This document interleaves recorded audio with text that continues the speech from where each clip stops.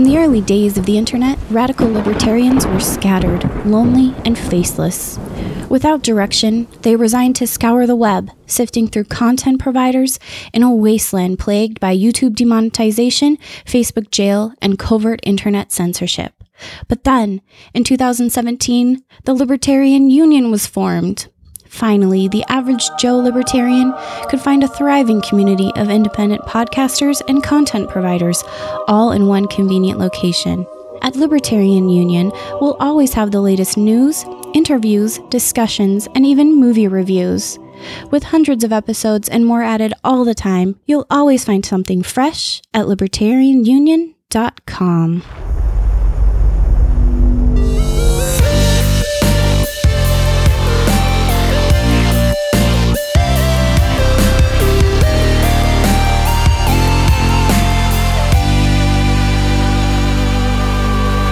Welcome, everyone, to episode 29 of the Culture of Peace podcast. My name is Luke Tatum, and this is the show where I interview people who are advancing the message of liberty and changing the culture for the better. Man, it feels good to do that intro again. We've been out of commission here for quite a while. I had a surgery back on tax day, so this interview today, and actually the next episode, both of them were recorded before tax day, before April 15th. So as I'm recording this introduction, it's still in the first part of May. I'll have the editing completed as quickly as possible now that I'm back on my feet, but I just want to thank all of you for your patience as I've been recovering, and I didn't realize how long that was going to take. I was really expecting about a week delay, and here we are now, well over 3 weeks. So I appreciate your patience with that. And as I say, it just feels great to be back in the saddle and riding along towards liberty. How's that for a metaphor? Okay, so today, as always, I just want to thank you for taking your time to listen to this show. I know that there's more podcasts like every single day, and especially libertarian podcasts, they always seem to pop up out of nowhere.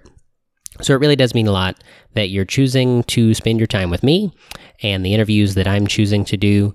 It's really encouraging, and it also shows that you're taking responsibility for moving the culture back on track, getting things back to where they should be, or at least to where they should be in the first place. Maybe it's never been there to begin with. I know we have this idyllic view of the past sometimes, so let's just plow on ahead.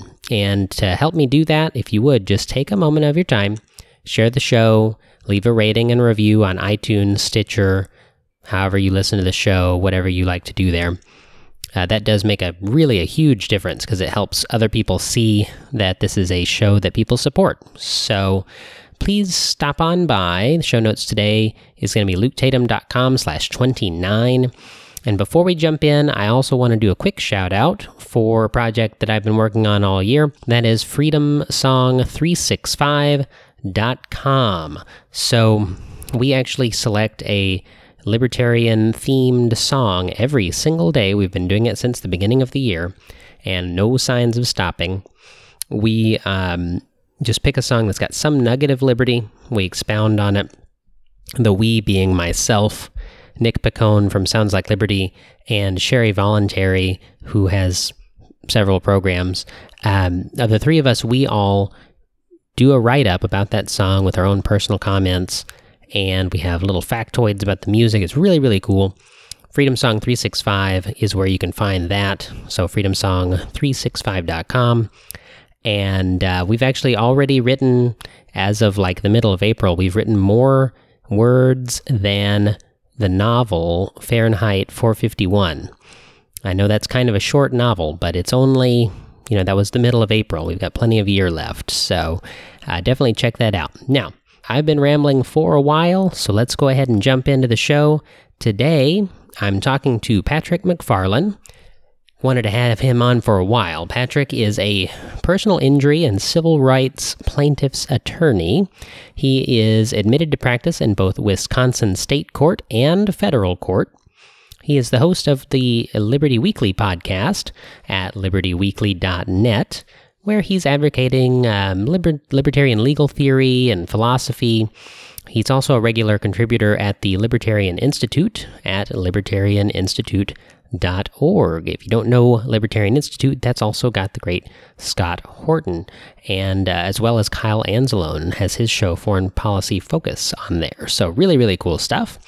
But today we're talking to Patrick. Patrick, welcome to the show. Hey, thanks, Luke. Really glad to be here. Awesome. Well, as we were just talking before we started recording, I've been trying to get you on the show for a very, very long time. I don't know exactly how long it's been, but I'm really happy that we finally made this happen. And thank you for taking time out of your busy life and schedule to do this. As I just introduced you, you're in the world of law now, and so I'm sure that's a hectic thing. I know you have a family, and so, I appreciate that struggle. I appreciate you coming on the show.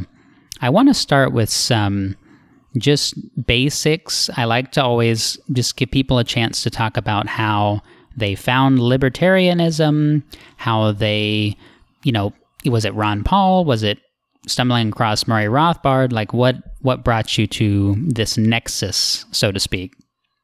Yeah, I think that everyone kind of has a story. I think people come from the left or the right in some sense, or I like to say of the left or of the right.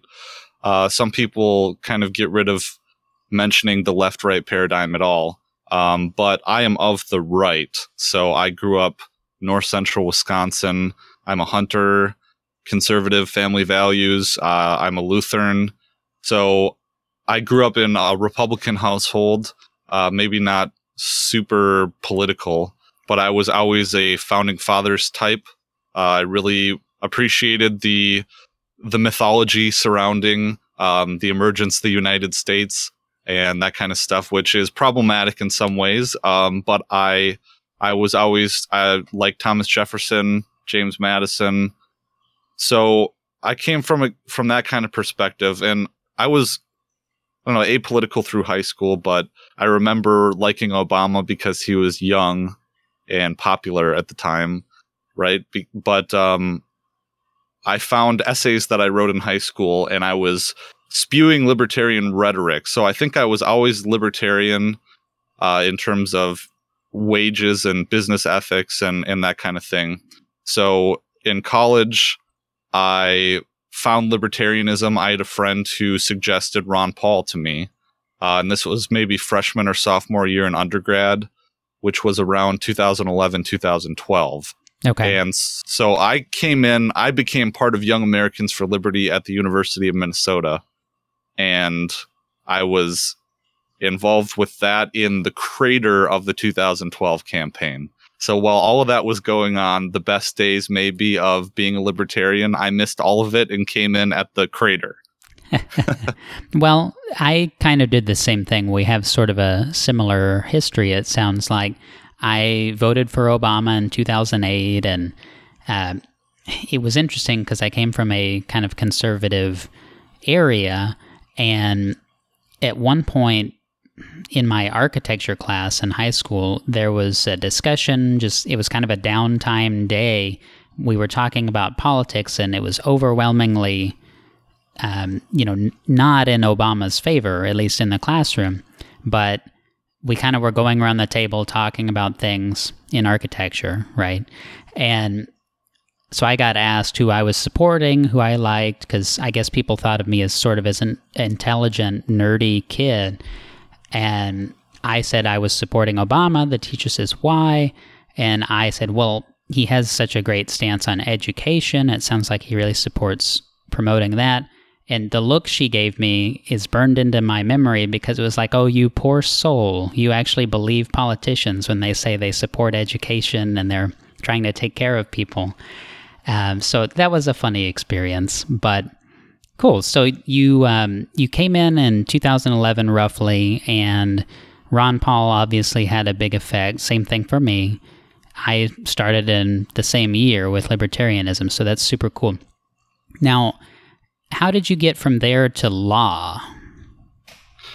Yeah, that's a good question. Well, there's a little more to the story too, but it's intertwined with me going to law school. So, my mother is a legal professional, and I would say that my role models obviously have a big effect on what direction my life has gone in.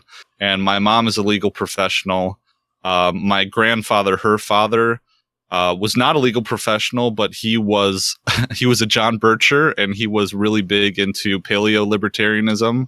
As I came to find out when I got interested in these topics, so I've been chasing his shadow. And my grandfather was a genius, man, and not without his own flaws, but that has had a lot of effect on my intellectual journey. But so in undergrad, I majored in creative writing with a minor in German. Yeah. So when I declared English, I promised myself that I would go to a professional school, and it was law, because I was getting interested in these topics. And the first host of my show, the first co-host, Jerry, was my college roommate my senior year. And I was a libertarian at that point and had been sparring on campus and stuff like that. But my roommate, Jerry, really put my feet to the coals and made me apply libertarianism universally and the non-aggression principle universally. He introduced me to 2013 Stefan Molyneux, 2014 Steph Molyneux, who was, still kind of in our sphere a bit more. And that had a really big effect on me. So I did not really, I think at that time, as I was getting into law school, the summer of 2015. Yeah. I was watching a lot of Steph Molyneux. I was discovering Murray Rothbard, reading Anatomy of the State, which was like a religious experience in some way because it really shocked me. And then I brought these ideas into law school, and I became very evangelical in these new ideas, and I wanted to share it in, the story we all kind of have. Right. Yeah. And there's that awkward phase where all you want to do is talk about libertarianism to everybody all the time, and maybe you lose some friends over it, or you get kind of shunned by family, or both. There's some awkwardness that can definitely happen there while you're, settling down a little bit and turning from just being sort of an evangelical to just incorporating that into a broader landscape. Like finding how to apply it, I guess, is what I'm getting at. So what's that like then? How have you been able to apply that in the legal world? I mean, what's it like? Although I'm sure this is what you get asked more than probably anything else. What's it like interacting with other people in the corrupt legal world and, being a libertarian, like holding other people's feet to the coals, so to speak, and give me some examples. Tell me some stories about that. Yeah, well, precisely. And that's a big reason why I started the podcast, because when I was in my evangelical phase, as I like to call it, I really was turning a lot of people off in my personal life and challenging people, making people uncomfortable, a lot with my family too, and my interpersonal relationships. So I didn't like that. I didn't want to be that person. So I said, you know what, I'll take all of this and put it into a vehicle, which is the Liberty Weekly podcast. And so that's how that all came about. It was therapy for me to feel like I'm making a difference, but not driving everyone around me nuts. So at some point, I took a big step back and separated my professional life and my personal life and my libertarian life into different pots, if you will. And so I could... And I think the way that I affected Luke in my professional life is that I don't go about trying to actively convince people, but I will play the devil's advocate and heckler and ask people uncomfortable questions in a way. So I don't confront the problem directly in my professional life, but I take little things that I know people will agree with me on and try and shift their perspective on it. Okay, sure. Yeah. Do you have an example of anything, like maybe a success story where you've challenged someone? I'm a little bit more pessimistic of maybe a success story, but I was the guy in law school who, when we would be discussing policy issues, actually, no, I do have a good success story, but it revolves more around law school. Okay. So I was always the guy trying to bring everyone to the realization that the law is force or violence, if you will. That every piece of legislating that we do has the implication of force, so that we have to make sure that whatever law we have, it is morally sound in that it is a righteous use of force, which would be the non-aggression principle and property rights. Well, I guess maybe my best success story is that I took a seminar class my 3L year, my last year of law school, and I wrote a big paper about how we can quote unquote, solve the problem of domestic violence if instead of having the state enforce restraining orders, we instead handed it over to private security firms a la Detroit Threat Management Center. And I know that Detroit Threat Management Center, it's not, they're not ideologically driven by maybe our pursuits. But I illustrated the case law and how the government is not bound legally to enforce restraining orders. You can't sue them if they fail to enforce a restraining order, and you die or you have children murdered. And this is Castle Rock v. Gonzalez is a Supreme Court case in which a woman in Colorado had a restraining order and against her estranged husband, and the estranged husband showed up and stole her kids from the front lawn. And while the husband stole the children, she contacted the Castle Rock Police Department 8 times throughout the evening, and through an 8-hour period of time, 8 hours plus, they didn't do anything about it. And it turns out that at the end of the story, her estranged husband ended up showing up at the police station with the 2 girls dead in the front seat of his truck, and he committed suicide via cop.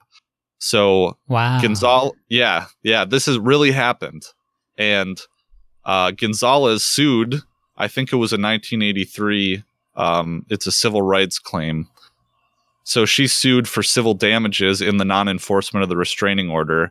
And in her dissent, Ruth Bader Ginsburg stated, the Supreme Court ruled that no, you can't get civil damages through the 14th Amendment in 1983. But in her dissent, Ruth Bader Ginsburg, she wanted civil damages for the non-enforcement. So she stated in her dissent, surely if Miss Gonzalez had contracted with a private security firm and the private security firm failed to enforce the restraining order, she could sue for damages on this. But just because the state is involved, we can't uphold that, at least through the 14th Amendment. Now, okay. That leads the question that if the state itself, the state of Colorado, had allowed through legislation for civil damages for the non-enforcement of a restraining order, that would have been upheld, but they did not. So that was the ruling that came down. So I used this, and I used liberal sensibilities, for lack of a better term, to illustrate to my class in a presentation the realities of, that the government is not there to protect you, that we could have private competing security firms that actually have civil liability for these things to solve the problem of domestic violence. And it was very well received. Good. That's encouraging. Yeah. And my professor was pretty excited by, my topic. And so that paper that I wrote for that class is available as an ebook to my email subscribers at libertyweekly.net/email. Okay, awesome. I'll be sure to drop a link on there on today's show notes page, which of course, again, is luketatum.com/29. And I want to get your opinion on something I've done a previous episode on. So jury nullification, which, if you don't know, it's basically just using jury to and I'm sure you know, but for the listeners, if you haven't listened to that episode, you never heard the term, jury nullification is just when a jury tries the law, not only the specific instant of the crime. So, say it's a marijuana crime, they can vote not guilty even if the person has possessed marijuana and they think that that's the case. They can just basically judge the law and say, we don't want to enforce this. We don't think this is just.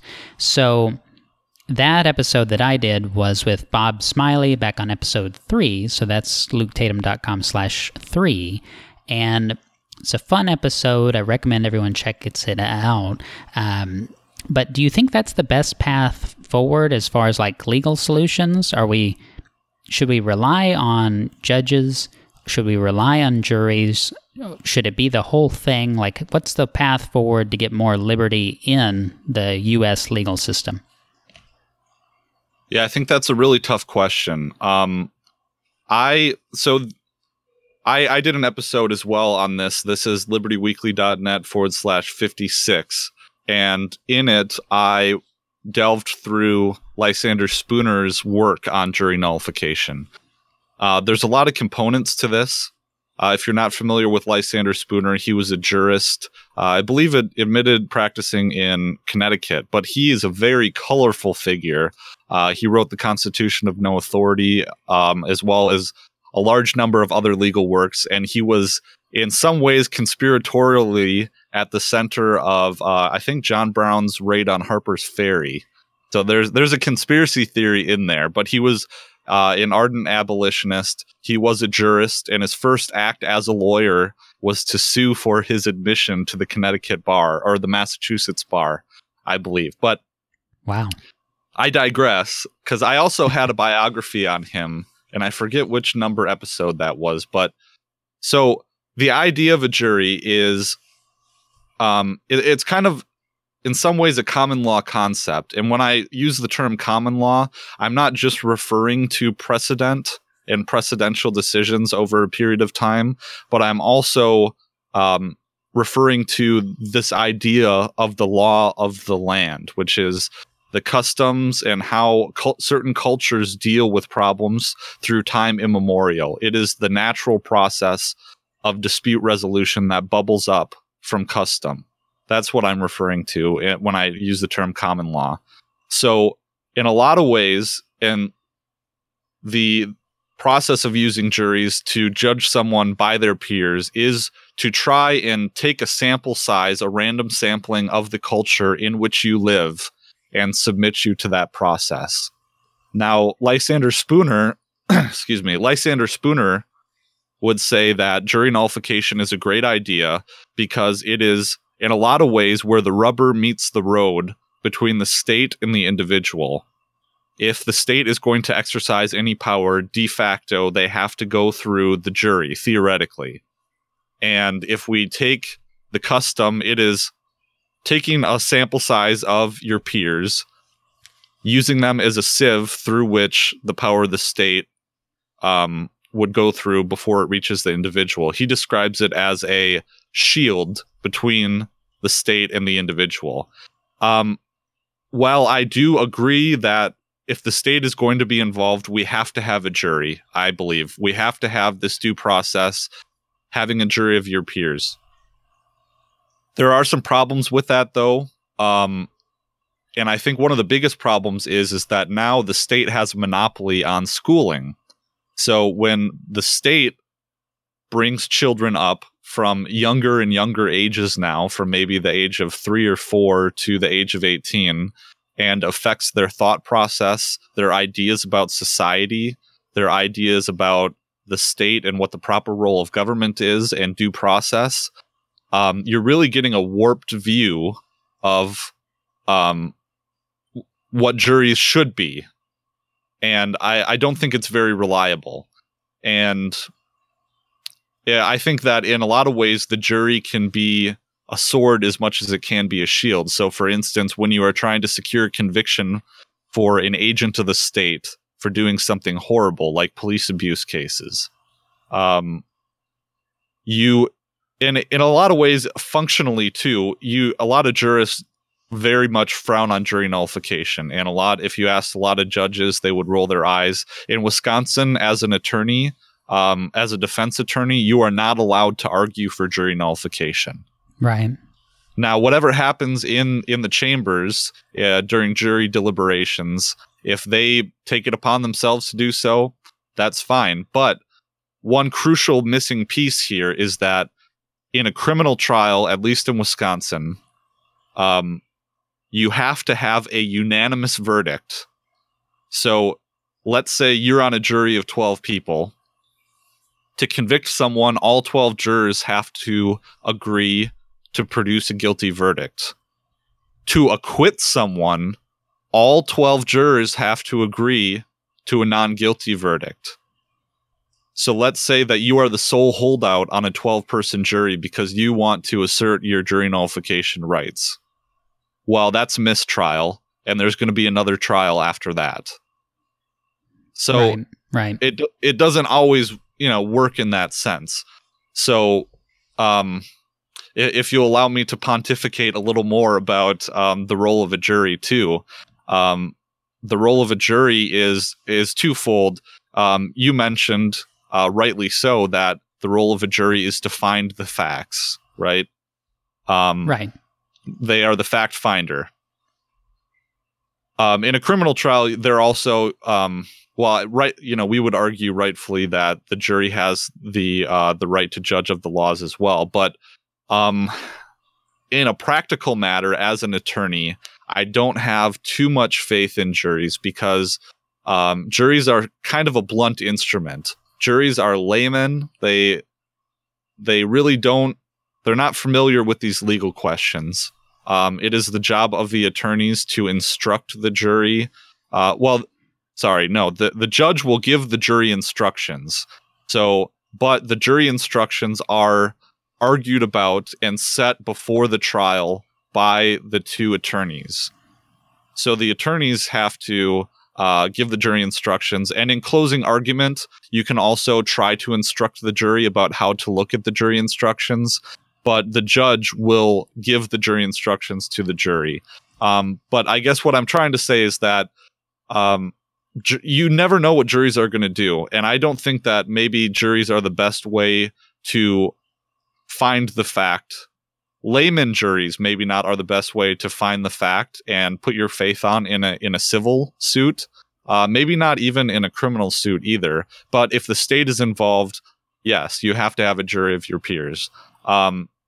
So the jury doesn't know how to think about evidence all the time, and the judge can tell them, well, you have to give this certain weight to certain pieces of evidence, or use your common sense to do that. Well, not all juries are common sense. A lot of the rules of evidence have to deal with what evidence we're going to let the jury see, because a lot of evidence is unduly prejudicial and not probative. So probative means that a piece of evidence makes an event more or less likely.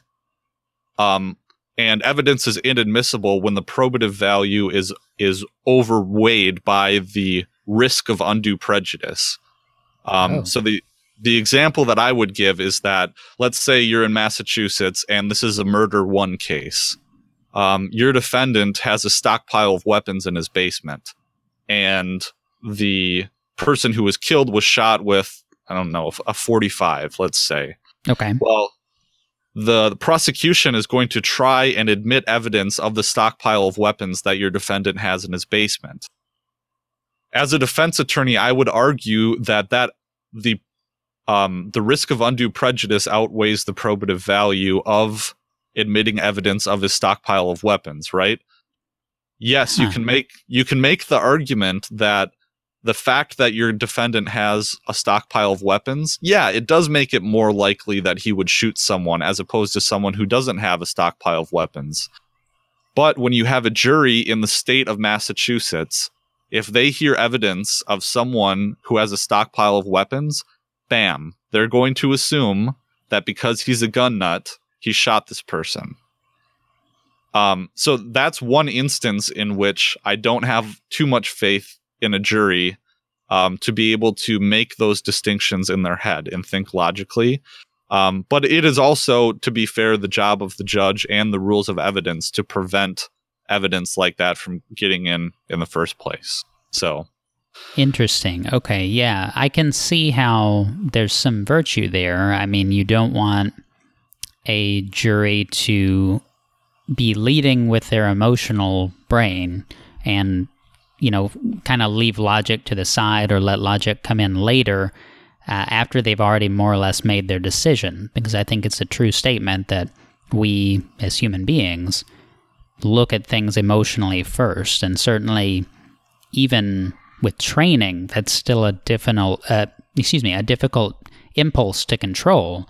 So that's fascinating. Okay, I'm learning all kinds of stuff on here. You're giving me vocab to study. This is awesome. Yeah, well, so that's why I would maybe advocate in a free market situation. That's a huge asterisk there. In a free market situation, I would maybe advocate a class of professional free agent jurors who, based on who the litigants are, they can hire what jurors have a reputation for being fair and just and logical.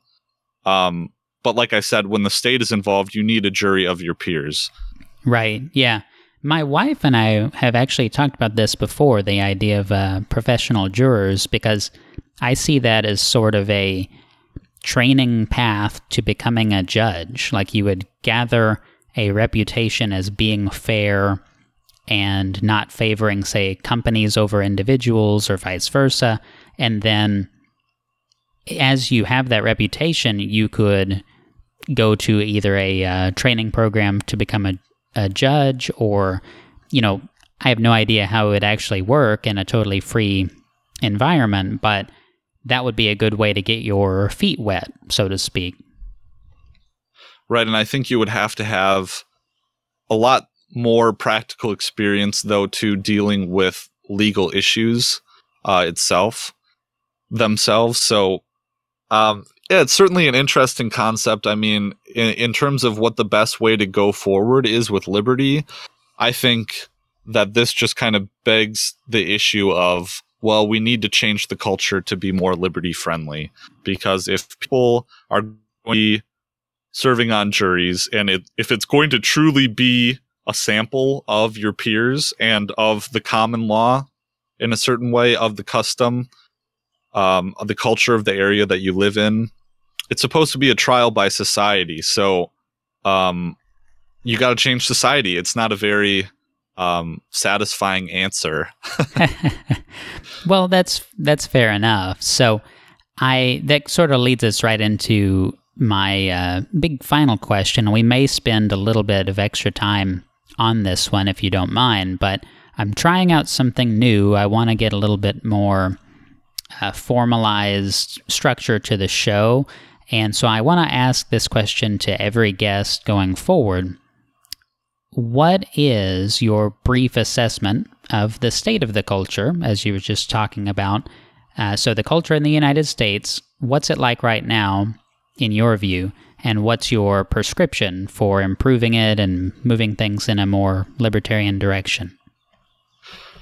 Yeah, well, I've said on shows before that I'm relatively pessimistic about the state of affairs. I've had people bring it up to me that, well, if I'm pessimistic, then why am I having children and being married and being involved in the whole process? I don't know. I think that you just, in some ways, you have to approach it from a stoic standpoint. That, and this, I guess this kind of goes for what is my prescription for improving it, and then I'll address the first part of the question. But I think you have to approach it from a stoic standpoint and say, look, here is what I can control, and this is what I cannot control. So what I can control is what I do, what actions I take in trying to affect culture and affect change in the world. What I can't control is worrying about the news or worrying about how people are thinking or how people think about certain issues. So I think that the best way to improve it from an individual standpoint is do good in the world, get to know your neighbors, be a positive influence, be constructive, build wealth, support your family, take care of your children, love.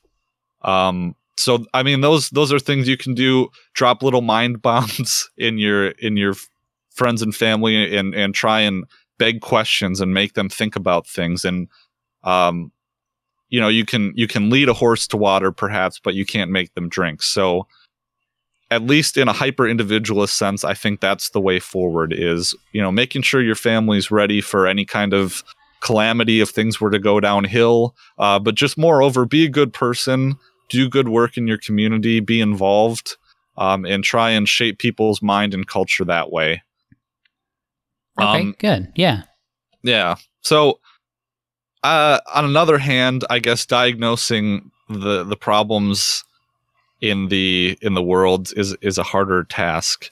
I think that social media is like a mind virus, and I say that while participating in it, which is a little bit hypocritical, but I do think that on the one hand, it's a good thing because our communication, and I mean, my ability to have a conversation with you right now, Luke, is fascinating and it's wonderful. But the way that I think in general, Twitter and Facebook and all these social media companies, they're changing the way that discourse happens and the human thought process happens in ways that I don't always think are healthy. And there's a lot of things that people, even I think the co-creators of Facebook, have come out and said that what they have done is they have hacked human psychology, and they have created feedback loops in which dopamine hits. Your mind will release dopamine hits for getting likes or shares or getting approval, quote unquote approval, from people in society too. So that's one thing that I'm globbing onto, because I think that while we are getting access to new information, and in a lot of ways it's a lot harder for the government to convince everyone that their narrative is the proper narrative, it is affecting the way that we interact with each other in negative ways. I suppose I can agree with that as well. I use social media all the time, and of course that's a big reason that the audience for Culture of Peace is as big as it is. Certainly Facebook has been the center of that, and to some extent MeWe, Twitter, and other things. But there's some big downsides, and especially when the, say, data of Facebook is managed as poorly as it is, that doesn't exactly help the case for social media. But okay, cool. So thank you very much for that take on things. I think we have a lot in common as far as how we're seeing these things. It's very fascinating. Now, how can people keep up with your work, support what you're doing? Drop all the links you have for us. Yeah, well, you can go on over to libertyweekly.net. There should be, I think in the sidebar, there's links to where you can find me on iTunes, Stitcher, Google Play. I'm on all the platforms, so if you search me anywhere, I will probably show up. So you can do that. One of the best ways that people can support my work and get access to extras and bonus content is at patreon.com/libertyweekly. Patreon is not my favorite place, but at least for right now, until a better alternative. I'm waiting for Jordan Peterson and Dave Rubin to come out with their service. Yeah, me too. Yep. Yeah. So that's one thing. But yeah, just to touch back a little bit, I guess I don't see social media as being the one smoking gun, but there's a lot of creeping statism in terms of the technocracy and the Internet of Things. And I do think I'm a little pessimistic because I see those things creeping in too. And the state replacing the family unit, I think, is a big problem as well. But I could go off on that for more hours. Right. That's a whole nother show. And maybe we'll do that. Yeah, I would enjoy that. Well, hey, thanks so much for this brief overture into some of these things.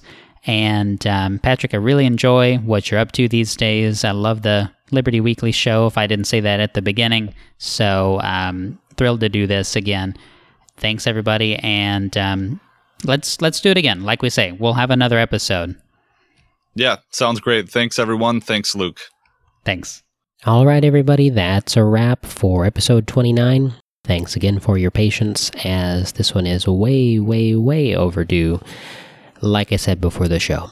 So be sure to stop by over at libertyweekly.net, check out Patrick's program. It's really a great show. And, of course, the show notes for today's episode is luketatum.com/29. Now, I already have the next episode recorded as well, so I will get that one out to you shortly. And then we'll be back on a regular release schedule, and I hope we'll never have any issues with delays ever again. Thanks so much, everybody. See you next time.